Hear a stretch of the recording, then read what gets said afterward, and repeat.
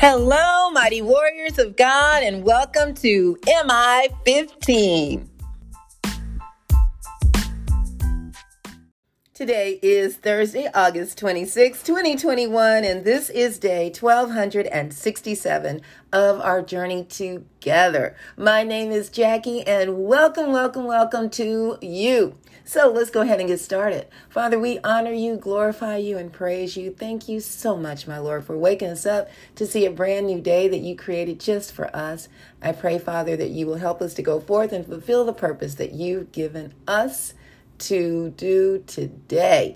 I ask, my Lord, that you will comfort the brokenhearted and heal the sick and bless those who may be in financial need. I ask, Father, that you will speak today, that it be all about you and not about me. In Jesus' name, amen. Glory to God, everybody. Thank you so much for tuning in. Today's message is, what do you collect? You know, some of us collect coins, or we may collect little miniature, trophies. I don't know those. I'm trying to think of what the names of those are. Those little bitty things. Anyway, well, whatever it is we collect, we might collect diamonds, whatever that is. We're going to be talking about that today. We're going to be coming out of Hebrews chapter 4, verses 12 through 13. And the message is, what do you collect? So we have just a few verses, but man, oh man, how powerful.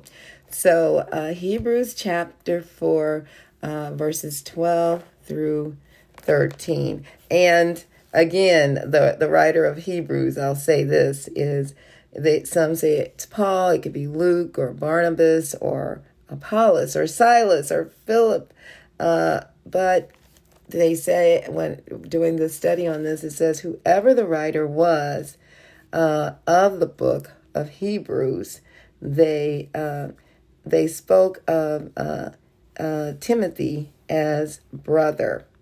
Yeah, they spoke to Timothy as brother, and that's in Hebrews 13, verse 23. So it could be a number of people, but they said, for the word of God is alive and active, sharper than any double-edged sword. It penetrates even to dividing soul and spirit, joints and marrow. It judges the thoughts and attitudes of the heart. Nothing in all creation is hidden from God's sight. Everything is uncovered and laid bare before the eyes of him to whom we must give an account. So we cannot hide anything from God. Absolutely nothing. Everything will be laid bare before the eyes of him to whom we must give an account. And every one of us must give an account unto the Lord. So point number one, my grandma used to collect dolls. She made very beautiful ceramic dolls with handmade outfits. I mean, she would literally sew the outfits. She was very gifted and talented, and she made outfits for me. I'll never forget, she made my graduation outfit. But to make these little dolls beautiful clothes, their outfits, she did their hair, had little beautiful hairstyles for them. I remember she made one for all of us girls. They were not to play with. They were simply for looking at. A friend of my daughter and son-in-law collects cars. He has so many cars, and beautiful cars. He has so many that he has to store them in other people's garages or in their driveways. So what about you? What do you collect? As I said, the writer of Hebrews, we don't know exactly who it is, but some of us, and I said before, let me say this, it could be Paul, Luke, Barnabas, or any of those wonderful servants of God. But whoever it was, it makes it very clear that the Word of God is alive.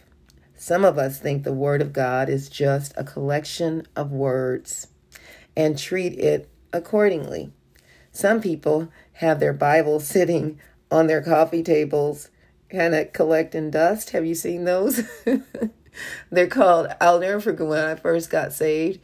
That was the only kind of Bible I had. It was a big, big Bible. And my kids call it the house Bible. Well, that was the Bible I took to church because that was the only Bible when I first got saved that I had. Someone gave it to me. And I just proudly took that big house Bible to church and studied from that Bible. So their Bible, some people's Bibles are collecting dust, some are not, but we're talking about collectors right now. They have no idea of the powerful gift they possess. Not only is the Word of God alive, but it is active. And when we digest it, it activates us. It refreshes us. It encourages us. It purifies us. It corrects us.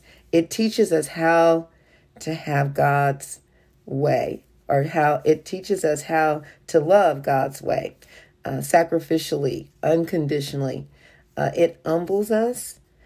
We transform to be like our Daddy God. What a great blessing the Lord has given us, to every one of us, to be able to have the manual that He created. He spoke through men and women of God, and they wrote this Word of God through the power of the Holy Spirit. Point number 2. In the beginning was the Word, and the Word was with God, and the Word was God.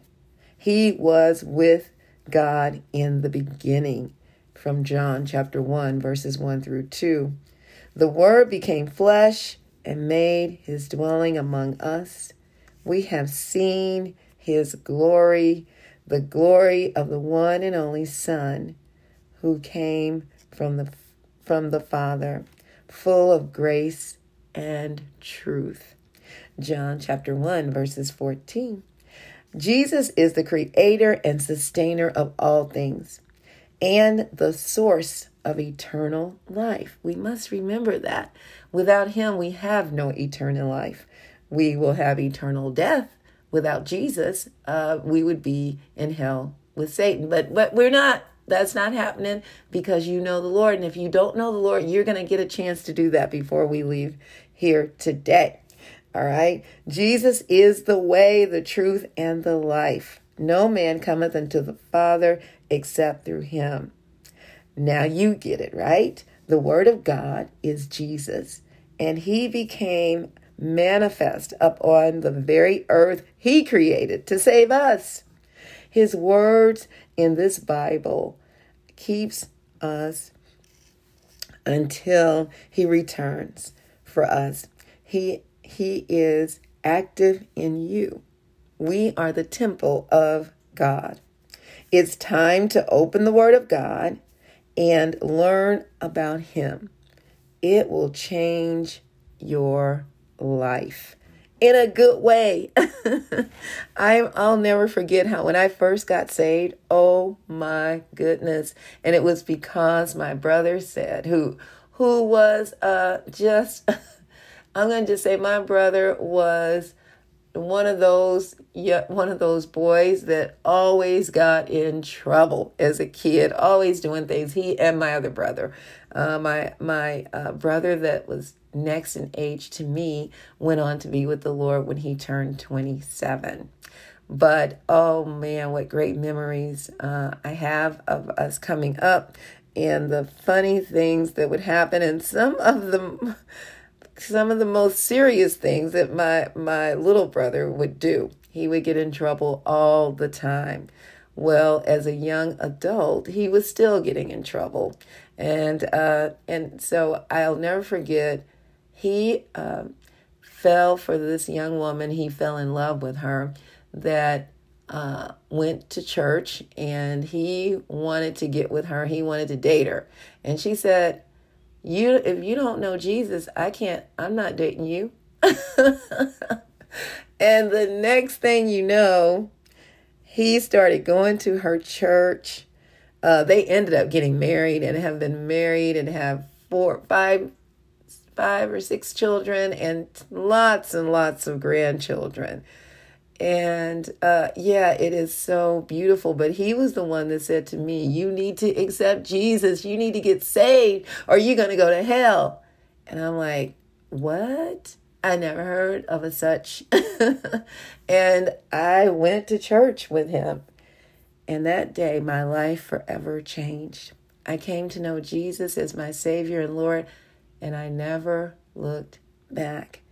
Because of that word of God, because of Jesus living in me and his mercy and grace that he had upon me, I learned how to raise my children according to the word of God, how to love and respect my husband. I learned that men needed respect and women need to be loved by their husbands. I learned how to love my enemies. You know, I was one that I'm not going to have anything to do with you. I'm through with you. I don't want to talk to you. You disgust me because of what you did. And it was more like a vindictive kind of thing, you know? Well, I learned that changed. I started and operated my own businesses, and God showed me every angle, what to do, what classes to take. I had peace from the Lord even when it was rough. I overcame the death of my brother. You know, that was hard, but through the Lord, he helped me to do that. I learned how to forgive. Excuse me. I learned how to forgive, and because I was holding a grudge for, oh my gosh, about 30 some odd years. And it was against my father. And the Lord told me that I need to forgive. And I also needed to go to my father and ask for forgiveness from him. Now, that was unheard of for me before I got saved, because I was like, oh, Lord, he deserves it.